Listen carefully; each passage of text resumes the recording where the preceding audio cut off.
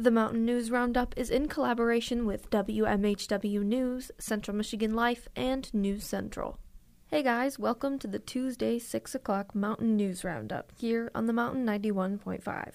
My name is Kylie Sczepanski, and I'm going to be bringing you the news from this week and letting you know what's coming up this weekend. So if you want to hear about things going on in Mount Pleasant and the Mid-Michigan area, stick around here on 91.5 The Mountain. As always, let's first jump into CMU news. A CMU dance professor is receiving the 2022-23 Provost Award for Outstanding Research and Creative Activity. Heather Trommer-Birdsley is the coordinator of the CMU dance program in the Department of Theater and Dance and artistic director of the University Theater Dance Company. Trommer-Birdsley's concert dance works have been performed nationally and internationally.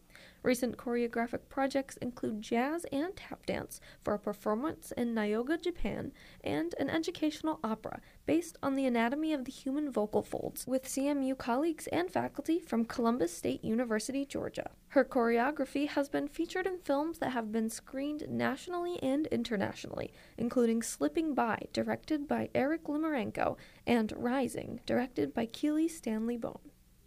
If you have old electrics sitting around in your house that need to be thrown away, you're in luck. The Central Sustainability Club is hosting an electronics drive this week until March 24th. You can drop off your old electronics in the Residence Hall lobbies or in the Central Sustainability Office in Dow 275. Students can drop off anything with a cord or battery, such as kitchen appliances, monitors, TVs, regular wires, and others. This drive is to help continue on Central sustainability missions and participation in the campus race to zero wastes in the months of February and March. One of the foundational members of the Black Lives Matter movement, Funmilola Fagmagmilia, is set to speak in the Plakta Auditorium on Thursday, March 16th. The event is in collaboration with Program Board and the Multicultural Academic Student Services as part of CMU's Black History Month series. The event was originally scheduled for February 24th, but was postponed due to weather conditions. Fagmamilia's program is titled Everyday Transformations, Becoming a Force for Good in the World and Your World. In it, she addresses themes like group-centered leadership and contemporary and historical justice movements. According to her website, as one of the original organizers of the Black Lives Matter movement, Funmilola contributed to the organization's inception in 2013.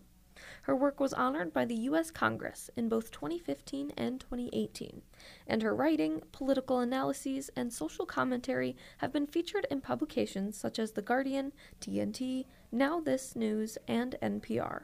The event is at 7 p.m. this Thursday in the Plakta Auditorium. Now for CMU sports, Central Michigan baseball picked up its second win in a 4-game series against Sacramento State on Friday with a final score of 8-3. The Chippewas moved to 8-6 on the season and will face the Hornets on Saturday, weather permitting, to end the series. Central Michigan softball competed in an indoor tournament at U.S. Bank Stadium, where they went 2-3, defeating St. Thomas 4-0 and 8-5, while failing to Drake 3-1, Idaho State 6-5, and Minnesota 2-1. The Chippewas are now 10-12 on the season, with the Mid-American Conference season quickly approaching. The Chippewas will have a week off before they face off against Michigan State in East Lansing on Tuesday, March 21st at 5 p.m. Central Michigan University Gymnastics won its last regular season and conference meet against Kent State on Sunday with a final score of 196.175 to 195.975. The Chippewas moved to 4-2 in Mid-American Conference competition and 5-4 overall, and will be returning to Ohio this weekend for the Mid-American Conference Championships. That's all I have for sports. Today marks 1 month since students began recovering from the mass shooting at Michigan State University, which killed 3 students and left 5 injured. While MSU police have revealed more about the shooter and his motive, MSU Interim President Teresa K. Woodruff says they are tightening campus security. According to a press release, safety improvements will focus on 4 areas: building access, classroom and door locks, camera coverage expansion, and mandatory training. Here are the changes outlined by MSU Interim President Teresa K. Woodruff. Effective March 13th, most buildings on the East Lansing campus will require keycard access by current students, faculty, or staff members from 6 p.m. to 7:30 a.m. the next day. The university will begin outfitting 1,300 classrooms on campus with an appropriate lock system that allows instructors to secure classrooms while maintaining building and fire code compliance and allowing first responders to enter the spaces in the event of an emergency. MSU will expand its camera network of more than 2,000 to include additional cameras throughout campus, including academic buildings and green light phones already on campus to provide adequate monitoring coverage. While the university has voluntary active violence training available through MSU Police and Public Safety, it will begin requiring all students, faculty, and staff to complete active violence intruder training starting this fall. Also relevant is House Democrats in Michigan celebrating a win in the fight for gun reform from this past week. This past Wednesday, Dems were able to pass a gun background check bill in a party line vote. The legislation would close a, quote, loophole in the state law requiring background checks for pistol sales, but not for long guns purchased from private sellers.